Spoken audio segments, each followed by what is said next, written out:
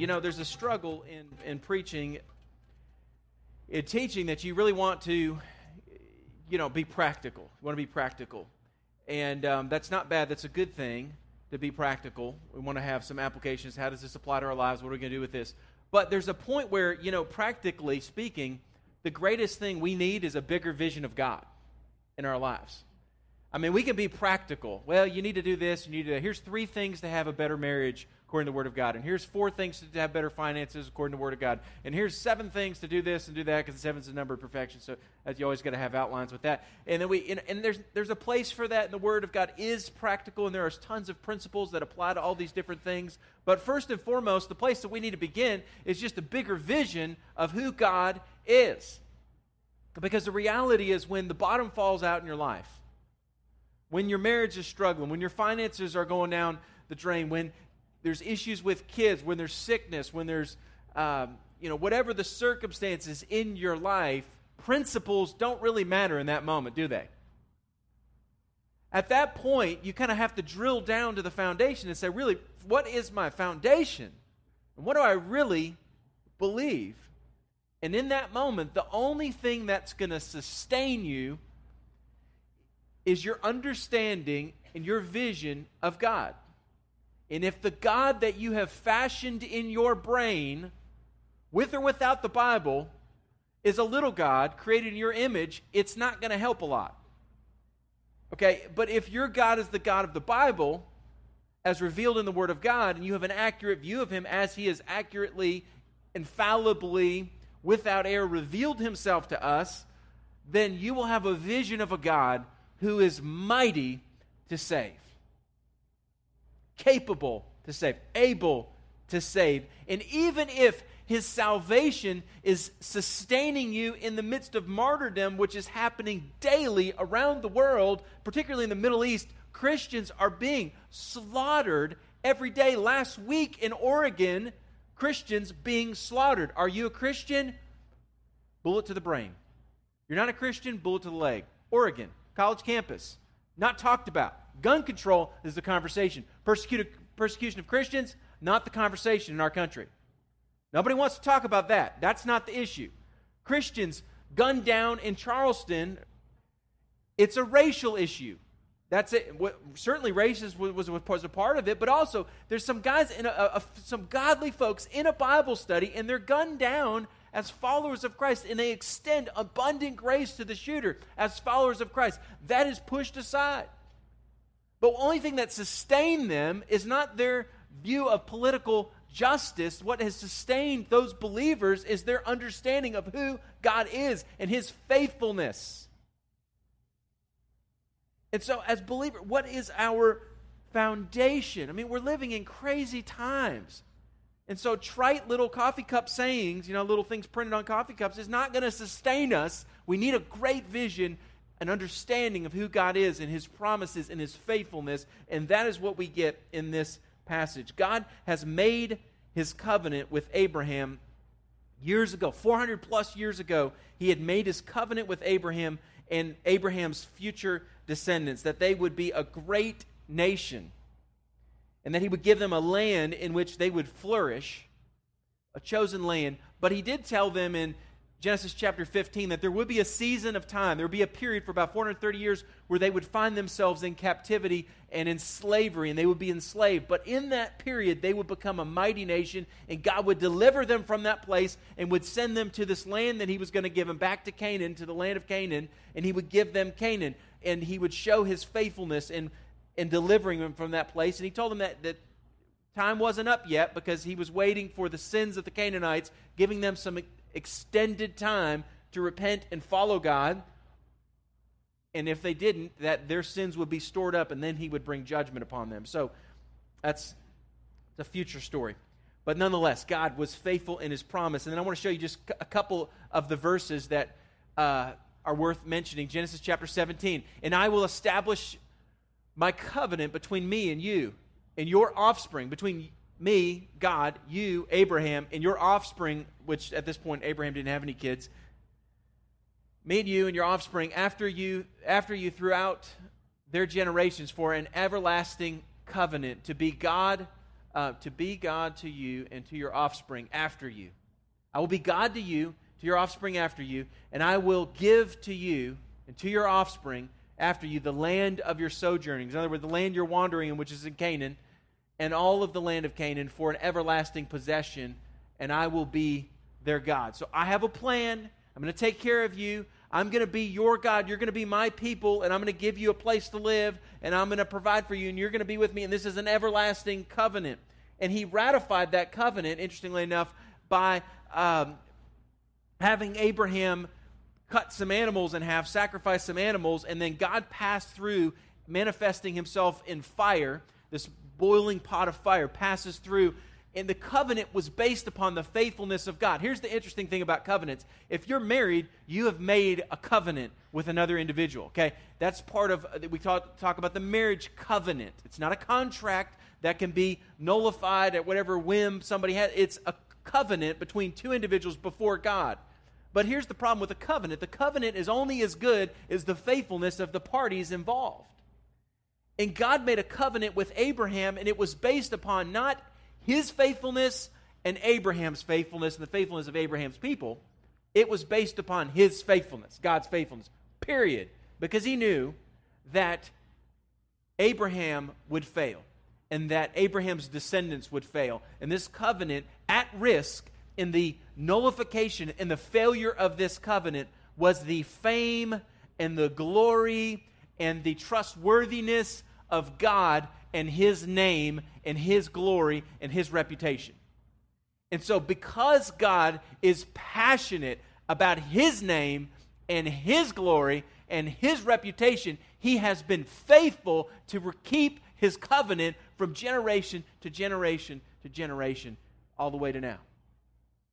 Not because Abraham and his descendants have ever been faithful.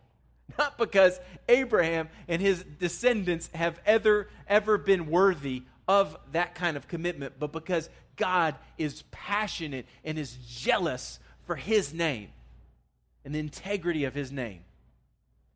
Now we understand, even in our culture, you're only as good as your name, right? Right? And so you think about a business, branding is such an important thing. And if your image begins to die, you have to rebuild the image and refresh the image and come up with a new image and try to reboot it. And if it doesn't work, then you close it down, you come up with something else, right? And you're constantly trying to maintain the image of things. And so we precisely know in our commercialized marketing world that we live in, that image is a big deal. And I want you to understand that God knows a thing or two about image and knows a thing or two about branding. And he has established the integrity of his name. And it's not a passing brand, but it has always been and it will always be. And he has revealed himself to Abraham at the burning bush in a way that nobody had ever known him before. And he told Moses that Abraham, Isaac, and Jacob knew me, but they didn't know me as Yahweh, as the one who causes everything to be. I am that I am. And they didn't understand the significance of my name in a way that I'm going to reveal myself to you, Moses, and to my people. Into the world now. And that's what we're going to see this morning. In Exodus chapter 20, he goes on to say, this is a little further on the book, so we're looking ahead. This is in the passage, in the midst of God giving him the 10 Commandments. He says, I am the Lord your God, and I am a jealous God. Let me pause there for a second. I don't want to get off in too much of a tangent, but let me just, in the event that you are thinking in your mind, well, I thought 1 Corinthians 13 says love is not jealous, and God's calling himself jealous, and so God's not really loving then if he's not calling him. I mean, that doesn't compute. I don't understand. What's the deal with this? We are not to be jealous because when we're jealous, we become self-centered. We are insecure. There's a lot of problems in our jealousy, but God loves with a pure love. God loves with a pure love, and God would be unloving if he was not jealous for us. If God was not a jealous God, God will not share us in our love and our affection with other people. Okay? God, for him to tolerate you loving him and you loving all the different idols in your life and me loving all the different idols in my life, God would be very evil and wrong for him to do that, because why would he let us play with things that will destroy us? Why would he let us surround our lives with things that will destroy and kill and wound us? He's a jealous God in that he loves us with a perfect love, in that he refuses to allow us to love him plus other things. In the same context, marriage is a jealous love. In fact, Song of Solomon talks about that. That marriage is a jealous love. That I'm not going to share my wife with other people, and she's not going to share me with other people. We have a jealous love. In other words, it's completely dedicated to one another. Okay, and that's the picture that God is giving us here. So, sorry for that little tangent. For I am the Lord, your God. I am a jealous God, visiting the iniquities of the fathers and the children to the third and the fourth generations of those who hate me, but showing steadfast love to the thousands of those who love me and who keep my commandments, who live according to the covenant I have made with them. Here's the big idea this morning. God is bigger, more powerful, more mighty than you realize or can comprehend.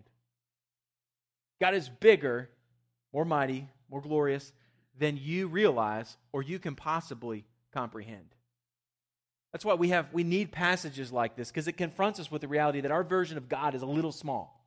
And we need to be confronted with that reality so that we can expand the box that we've put God in, okay? And so we can only understand God as much as our brain can comprehend based on the experiences and the definitions of the things we know. And we just need to understand that God is beyond our definitions, beyond our experiences, beyond our perception. He is beyond our comprehension. Okay? And so God is bigger than you realize or able to comprehend. Number two, God is faithful. God is faithful. He will fulfill that which he has promised. God is faithful. He will fulfill what he has promised. And lastly, God is mighty to save. God is abundantly able to save, or with the series, to rescue his children. God can rescue. I don't know what your circumstances are.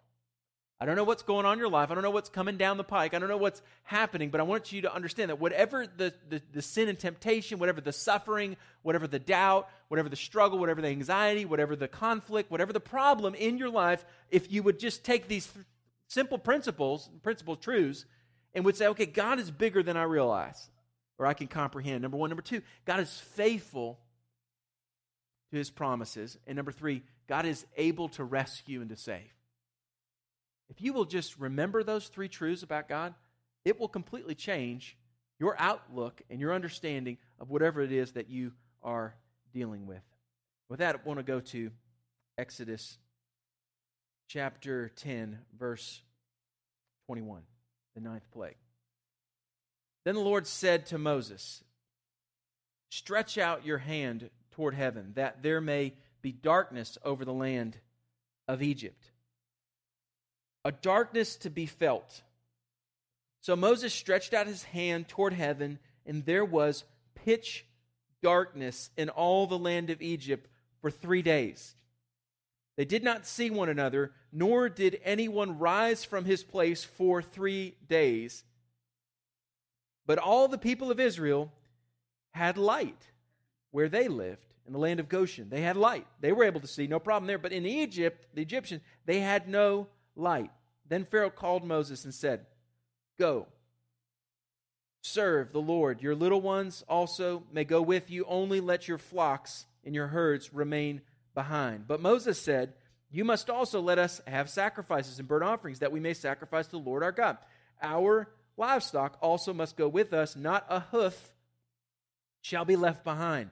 For we must take them to serve the Lord our God. And we do not know with what we must serve the Lord until we arrive." We don't know what God's going to want us to sacrifice. We don't know what animals he wants us to use. And so therefore, we need them all, because we don't know. And that's the original plan here. And Moses has not compromised on one level. He's coming back to the original request. And so, verse 27, "But the Lord hardened Pharaoh's heart, and he would not let them go."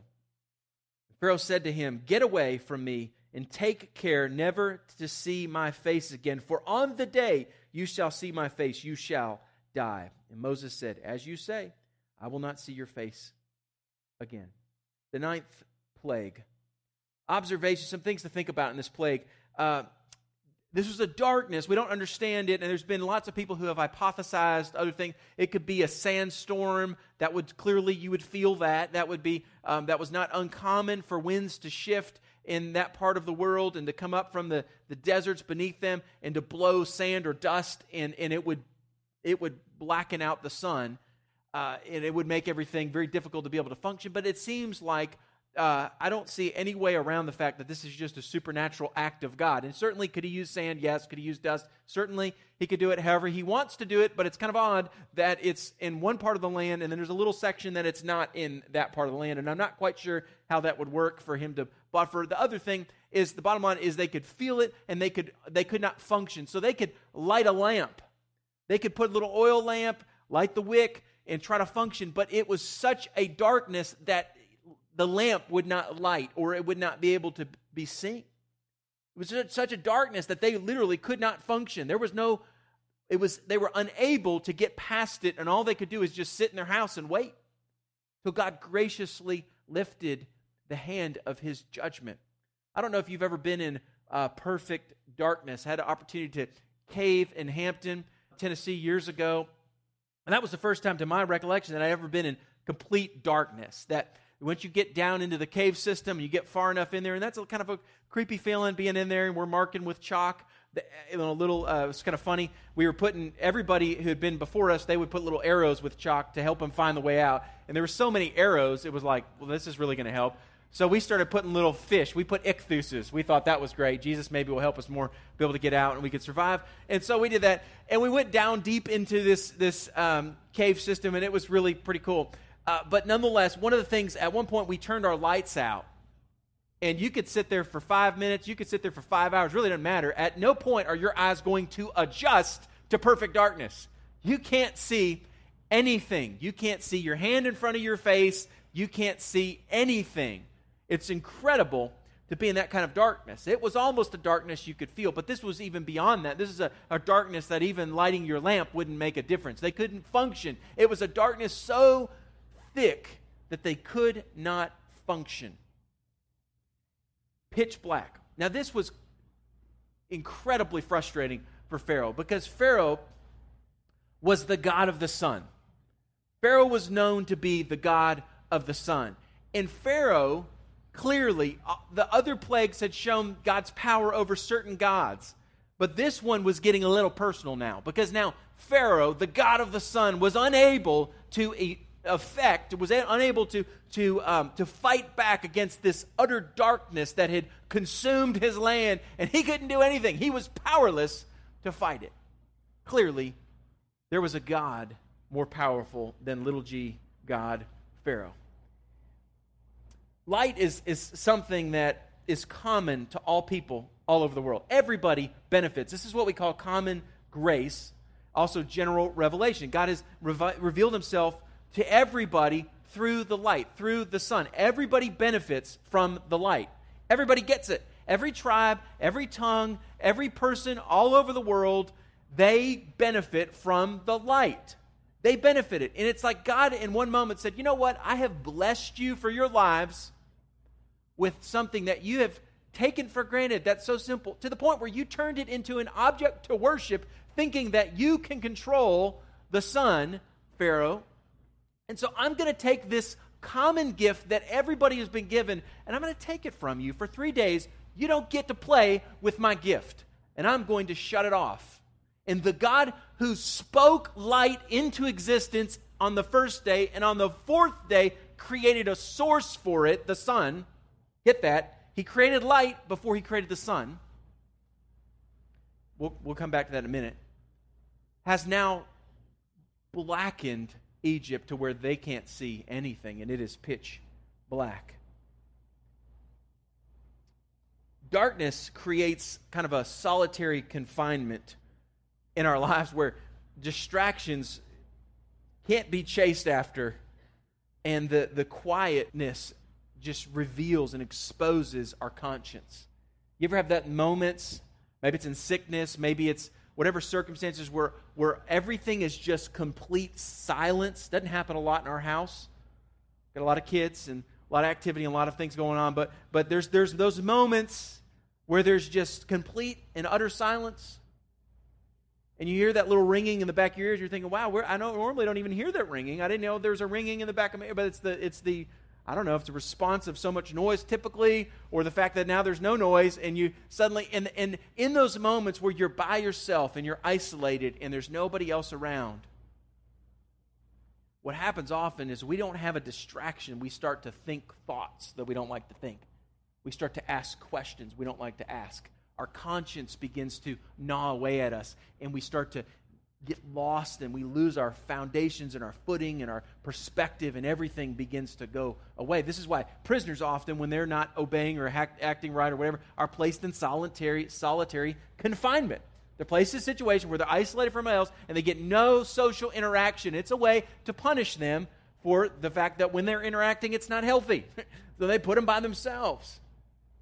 This is a common way that prisoners of war have been mistreated, by putting them in a black box or a dark dungeon or a hole where they have no interaction, no light, and they're stuck. And often they will struggle and often go crazy because of that isolation. And so God puts them in a place where their deepest questions cannot be silenced, and they begin to wrestle with really what is going on in their land, and what has God done, and what have they done, and who is this God of the Hebrews that has shown his power, and he is mightier than any of the gods of Egypt, with the exception of one that has not yet been challenged.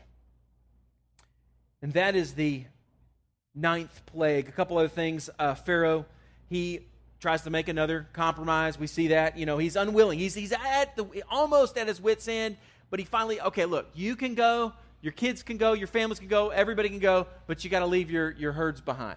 You got to leave. I need to know that you're going to come back. You can't completely go for it. But I'm at the point where, okay, fine. You all can go as long as you need, whatever, go, but just leave your herds behind. And Moses says, no, can't do that. Verse 27, the Lord hardened Pharaoh's heart. He would not let them go. That's the last 15 minutes of last week's sermon. You can look at that online if you want to hear about God hardening his heart. And so that is the 9th plague. Let's go to the final plague. The Lord said to Moses in chapter 11, verse 1, "Yet one plague more, and I will bring upon Pharaoh and upon Egypt. Afterwards, he will let you go from here. When he lets you go, he will drive you away completely. Speak now in the hearing of the peoples that they ask every man of his neighbor and every woman of his neighbor for silver and for gold and jewelry." He's saying of neighbors as in he's asking the Hebrews to ask the Egyptians for gold, silver, and jewelry. And the Lord gave the people favor in the sight of the Egyptians. Moreover, the man Moses was very great in the land of Egypt. So this Moses, who represents the one true God, because of God's faithfulness and power, Moses is beginning to get a little bit of a reputation in the land, and God is giving him favor in the eyes of the people and exalting and lifting up Moses as a representative of God in the sight of the nation, and then it says here, in the sight of Pharaoh's servants and in the sight of all the people. Verse 4.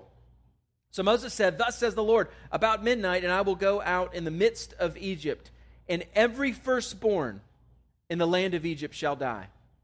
From the firstborn of Pharaoh who sits on his throne, even to the firstborn of the slave girl who is behind the handmill, and all the firstborn of the cattle. There shall be a great cry throughout the land of Egypt, such as there has never been, nor ever will be again. But not a dog shall growl against any of my people of Israel, either man or beast, that you may know that the Lord makes a distinction between Egypt and Israel, and all these servants shall come down to me and bow down to me, saying, Get out, you and all your people who follow you, and after that I will go out." And he went out from Pharaoh in hot anger. Moses, evidently, Pharaoh's already told him, "I don't want to ever see your face again," but before he left, we don't know the order of the conversation, but before he left, evidently Moses warned him of this last plague. Here's what's going to happen. And then Moses left in anger, and I don't know why. We're not told why he's so mad, but I can't help but think he's mad for a couple reasons, because he knew either way, 10th plague or not, the people are going to go. God's faithful, and he made a promise, and he has shown himself to be consistent, and when a plague has been warned, he has brought judgment again and again and again, and he knew what's going to happen, and he didn't understand why is Pharaoh so thick-headed, so stubborn-hearted, so unwilling to humble himself before God, who has shown his power and his might to the nth degree. Why is he so unwilling to relent and repent and just say, okay, just go? Why must it come to this final and last judgment? Why is it necessary that the firstborn of everybody in the land and every single animal has to die because of the stubbornness of one man? Because of the sin of one man, everybody's going to pay. Every household will be affected. And I think that's probably the anger that Moses felt. How can he refuse to see God's word as true? Everything he has said has happened. Why would he not relent? And then the Lord said to Moses, Pharaoh will not listen to you, that my wonders may be multiplied in the land of Egypt. Moses and Aaron did all these things, all these wonders before Pharaoh. And the Lord hardened Pharaoh's heart, and he did not let his people go out of his land. And then Exodus, if you will jump from chapter 12 down to verse 29, and I want to just give you the summary. We're going to come back and we're going to look at the Passover in more depth next week. But I just want to focus on the plague itself now. Verse 29. At midnight the Lord struck down all the firstborn in the land of Egypt, from the firstborn of Pharaoh who sat on his throne to the firstborn of the captive who was in the dungeon, and all the firstborn of the livestock. And Pharaoh rose up in the night, he and all of his servants, and all the Egyptians. So the first thing to note in this plague is that it affected everybody. Everybody in the land, from the highest official, Pharaoh, to the lowliest person in the land. It affected everybody. It affected everybody. And then it says that Pharaoh rose up in the night, he and all of his servants of the Egyptians, and he realized what had happened. And there was a great cry in Egypt, for there was not a house where someone was not dead. Everybody, if you have kids, if every family that had kids, and that was pretty common, everybody had kids and or was a kid, right? Everybody was a kid or had kids. And the firstborn of every family, doesn't seem like age even matters in this, drops dead. They're dead. They're gone.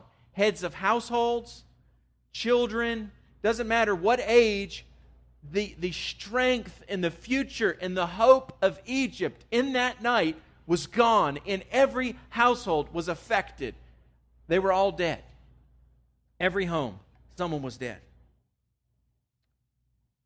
And then verse 31, he summoned Moses and Aaron by night and said, Up, go out from among my people, both you and the people of Israel, and go, serve the Lord as you have said.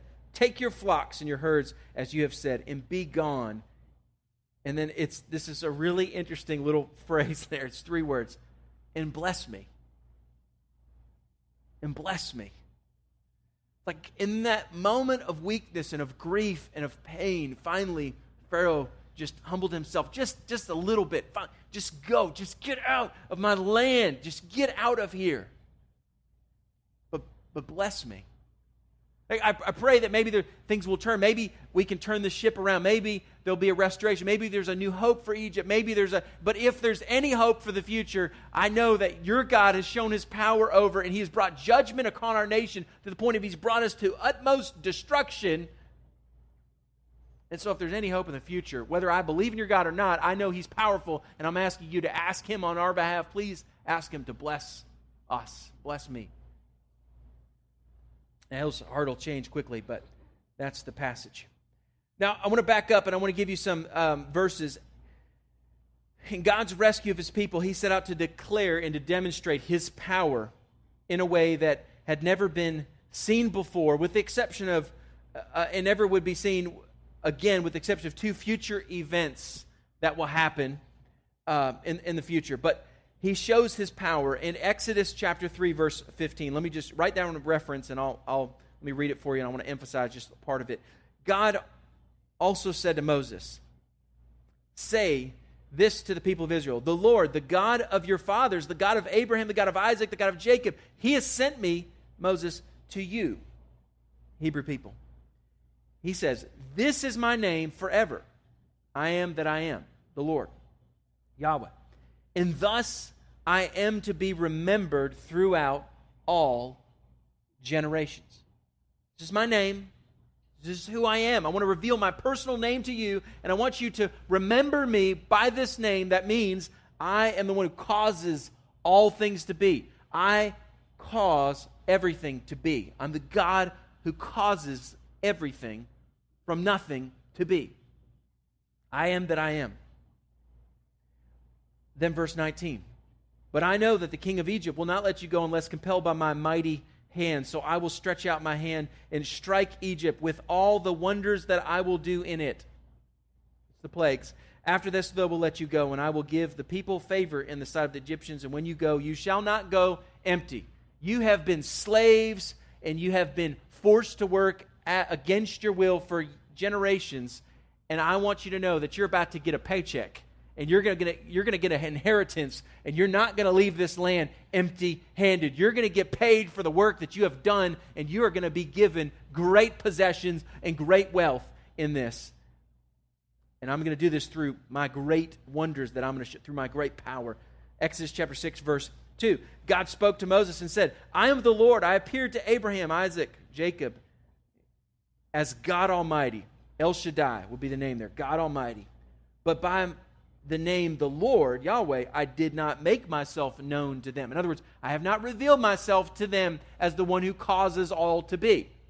I haven't shown them to the detail that you're understanding who I am. I've never revealed myself quite this clearly to them in my power, in a way that you're going to see my power, Moses and the Hebrew people. You're going to see my power in a way that Abraham, Isaac, and Jacob, they never saw my power like this. Verse 6 of chapter 6, "I will deliver you from slavery, and I will redeem you with my outstretched arm, and with great acts of judgment, and I will take you to be my people, and I will be your God, and you shall know that I am the Lord, your God, who has brought you out from under the burden of the Egyptians. I will bless you with the land that I swore to Abraham, Isaac, and Jacob, and I will give you possessions, because I am the Lord." Again, branding. God is making it clear. It's my power. It's my might. It's my glory. It's my name. It's my wonders. It's my ability to save, to change, to deliver, to transform, to give you possessions and stuff in a land. And all these things are gifts from me that hopefully will elevate your understanding of who I am, that you can enjoy how incredibly amazing and powerful and awesome and glorious and sufficient I am. I want you to know me in a way that even your forefathers didn't completely understand who I was. I'm going to reveal myself to you, and through this suffering that you've experienced, it won't even matter as you see how I'm going to deliver you. And this is an really interesting verse. Chapter 6, verse 9. "Moses spoke these things to the people of Israel." I think it's worth saying this. "But they did not listen to Moses because of their broken spirit and harsh slavery." You realize God has just said, "I'm going to reveal myself in such a mighty, powerful, glorious way." And yet they didn't have the faith because of the pain and the suffering and the stuff that they had been through. They were so jaded, their understanding of God, that they were unable to really even see it. And yet God did it. Remember I said a moment ago, the covenant God has made with us is not based upon our ability to keep it or our understanding of it, but it's based upon His name and His integrity and His power and His faithfulness. This is an example of that. In the midst of it, they have been through so much. Isn't it incredibly refreshing to understand that regardless of the fact that you are faithless, you doubt, you wonder, your hearts run after other gods all the time. All of us are so faithless on such a regular basis that God's faithfulness is not contingent upon your faithfulness. but yet he loves you exactly where you're at, in your doubts, in your pain, in your suffering, in your hurts, in your jadedness. Loves you in that. And he doesn't want to leave you there, but he's faithful to bring you past that you would grow. There's actually a passage in Psalms that talks about God leading them out of the land of Egypt in the Exodus, and it likens God walking his people like a father would hold the hand of his child as he leads them in their limited knowledge and understanding of the world, graciously leads them out into freedom. And that's what God does for you. That's what God is doing for me. God has taken us where we're at in our immaturity and our lack of faithfulness, and he has grabbed our hand, and he's walking us and rescuing us. If we would just see the greatness of who God is. Chapter 7, verse 4, it says that the Egyptians shall know that I am the Lord. Chapter 7, verse 17, by this you shall know that I am the Lord. Chapter 8, verse 22, that you may know that I am the Lord in the midst of the earth. Chapter 9, verse 16, for this purpose I have raised you up, Pharaoh, to show my power, so that my name may be proclaimed in all of the earth. And then chapter 10, verse 1, I'm going to do these signs, that what signs I have done among you, that you may know that I am the Lord. We fast forward to the very end of the Bible, Revelation 4:11. Worthy are you, O Lord, our Lord and God, to receive glory and honor and power, for you created all things, and by your will they existed and were created. You have created all things, and by your will they existed and were created. So what's the big idea? Well, plagues 1 through 3 arguably affected the Egyptians and the Hebrews. They suffered those too, we think. It doesn't really say they did, but it didn't say that they didn't. We know that plagues 4 through 9, God made a distinction between the Hebrew people and the Egyptians, and so he clearly made a distinction, a line of delineation, and his people he preserved. And they did not suffer the consequences of those plagues, but the Egyptians felt the full wrath of those plagues. But this is a unique plague, this final plague, because this is the only one of all the plagues where they had to do something to avoid the plague. They had to sacrifice a lamb and put the blood on their doorway. And if they did not do that and hide inside in a home with the blood on the doorpost, then they would feel the wrath of this plague also. So it wasn't just a clear distinction. These are my people, so they're not going to suffer. These are the Egyptians, so they're going to suffer. Everybody who is unwilling to put the blood on their doorpost, they were going to suffer, and they were going to feel the wrath of this plague. And again, God, lest you think that God is mean and how could he do such a thing, chapter 4, verse 22 and verse 23, he'd already warned that this was going to happen. Then you shall say to Pharaoh, thus says the Lord, Israel is my firstborn son. This is my firstborn son, Israel. And I say to you, let my son go that he may serve me. But if you refuse to let him go, behold, I will kill your firstborn son. Chapter 4, we're at chapter 12 now, okay? 8 chapters ago, before the plagues even began, God has already warned Pharaoh through Moses, if you don't let my firstborn son go, I'm going to kill your firstborn son. And here is the fulfillment of this. The death of the firstborn seems harsh, but is nonetheless laced with grace. God could have destroyed the entire nation because of their sin, or half the nation, or anything in between. But God has graciously only chosen to kill the firstborn son. And lest our hearts begin to question the justice of God, we think, well, this isn't a just act. How could God be so mean as to do that? Why would he do that to the whole nation? Was it not Pharaoh and the Egyptians who first called for the death of every Hebrew boy? Did they not first say, we're going to kill every Hebrew boy that's born from this point forward? Was it not Pharaoh and his people that carried out and threw the babies into the Nile River to their deaths? And now God is bringing this back. Vengeance is mine, says the Lord, and I will repay. Look, God is patient. God gives us a lot of rope sometimes, but he will bring his judgment in due time. And he will avenge and establish his justice.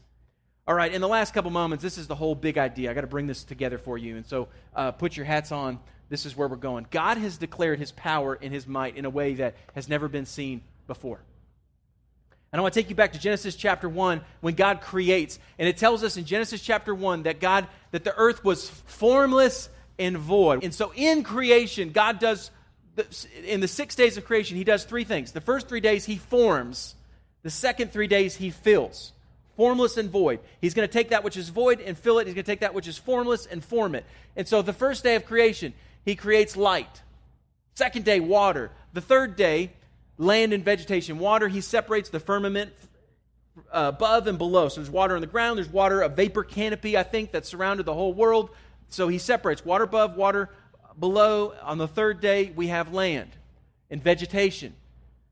And then on the fourth day, he's going to begin the process of filling that which he has formed. And so on the fifth day, fourth day, we have the sun and the moon and the stars.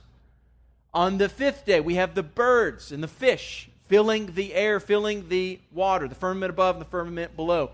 And on the final day, we have animals and man. God puts creatures on the earth. Seventh day, we know God rested. So when we look at the plagues, clearly God has shown his power over the little g gods of Egypt. Clearly he's done that. But I want you to understand, that is a secondary point that God is making. There's a primary point that God is making in the plagues that goes back to the creation and actually foreshadows the judgment of the seals of judgment in Revelation, the trumpets and the bowls of wrath. They line up with the same thoroughness of God's judgment over his creation. And here's what we find. God has shown his power over the heavens. God has shown his power by creating the waters. And thirdly, God has shown his power by forming and filling the land. Forms and fills the heavens, forms and fills the waters, forms and fills the land. So three things: heavens, the water, and the land. In the plagues, here's what happens. God shows his power over the waters in the first two plagues. He brings a plague against the plague of the blood, which turns all the water in the land to blood. And the second plague is the frogs, which come out of the water. And so they come out of the river Nile, and they cover the whole land. So God has shown his power over the water to bring blood, to turn it to blood, and to bring amphibians out of the water that would cover the whole land. God has shown his power over the waters. The second section, as the bulk of the plagues, God shows his power over the land. He brings flies and he brings gnats. He brings flies and he brings gnats on those. Actually, this should be reversed. Third day, he brings the lice, gnats, the biting lice, biting gnats, likely. And then on the fourth plague, he brings the flies that cover the whole land. Also, probably biting, pestering flies that cover the whole land. And then the next plagues, plague number 5 and plague number 6. He brings judgment upon not only the land, but the creatures of the land. As he brings judgment over the disease, he diseases the livestock, get disease and are dying, and then boils upon every human, every person in Egypt. And then we have the next two, over the vegetation. He brings hail and fire. And so the hail, the lightning, the thunder comes down and it destroys the crops. It destroys all of the crops with the exception of there's still a little bit land that's standing. And what is left? The little bit of the crops, which is the food for the nation. It's not like they can just call up another order to Walmart and stock the shelves again. Okay, this is their future food. This is their portions for the next season. They're growing all this. It's really critical. The wealth, the health of their nation, the sustenance of their nation is in these crops and this harvest that they're hoping to get. And it's destroyed by hail. And what the little bit that's left is destroyed by locusts. They come and they eat everything on the ground, everything that's still in the trees, everything, they eat it all. It's gone. Completely destroyed. All the food of Egypt. And then we have two last plagues. God has shown his power over the water. God has shown his power over the land. So that remains one last plague. God is going to show his power over the heavens. And so the ninth plague, showing that the God of the sun is not as powerful as he thought he was.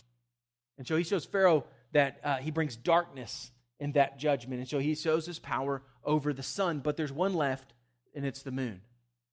He said, well, what's the moon have to do with this? Well, how does the moon have anything to do with this? Well, understand, if the God of the sun is Pharaoh, who do you think the God of the moon is? Pharaoh's firstborn son. Now, I don't know if you know anything about the Jewish calendar and the Passover, but the Passover is always celebrated on a full moon. The middle of the month, the lunar calendar, it's a full moon. And it was on that day that likely, we understand from the history of Egypt and from studying this people group, that on the full moon day, the day of the full moon, they would worship the god of the moon. And so it would not be beyond comprehension that they possibly, this very night, were bowing down and were worshiping Khonsu, the firstborn son of Pharaoh, the god of the moon, praying to him for his future, praying to him for their future, praying for them for hope. And it was that night that he was struck dead. God has shown his power over the heavens, in that he has darkened the sun and he has silenced the moon. Sobering way, God has shown that he has brought massive judgment against this nation, the water, the lands, and the heavens. We are told in Exodus chapter 20, verses 5 and 6, God said, I will bless those who bless you, and I will curse those who curse you. And it goes on to say, for I, the Lord your God, am a jealous God, visiting the iniquities of the fathers on the children to the third and the fourth generations for those who hate me, but showing steadfast love to thousands of those who love me and keep my commandments. Tutmosis II was likely the Pharaoh who threw the babies into, or commanded that the babies be thrown into the Nile River. First generation. Second generation, Tutmosis III, Hatshepsut, the daughter of Pharaoh, would have been in that second generation. And then the third generation was Amenhotep II.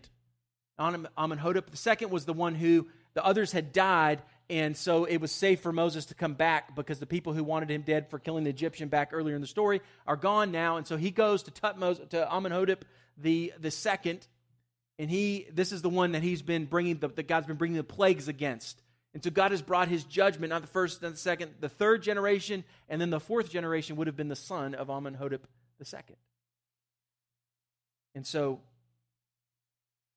mythological systems, pantheistic systems, they devise their gods around the creation. They have to explain how everything has come to be, and so they just worship the creation, and they've come up with some system to apply their whatever political structures, whatever, to worship man and to worship their gods that they've created in their own image. And God has shown unequivocally that he is the one and only who causes everything to be. He is Yahweh. He is the Lord. I am that I am. And I am over. My power is over the waters, and my power is over the land, and my power is over the heavens. I am the God who transcends all your little gods. And yes, I have shown power over your little gods, but I'm far more than that. God's not in it to play a little game to show, well, you got a frog god? Well, let me bring frogs against you. You got a god of the Nile? Well, let me turn the...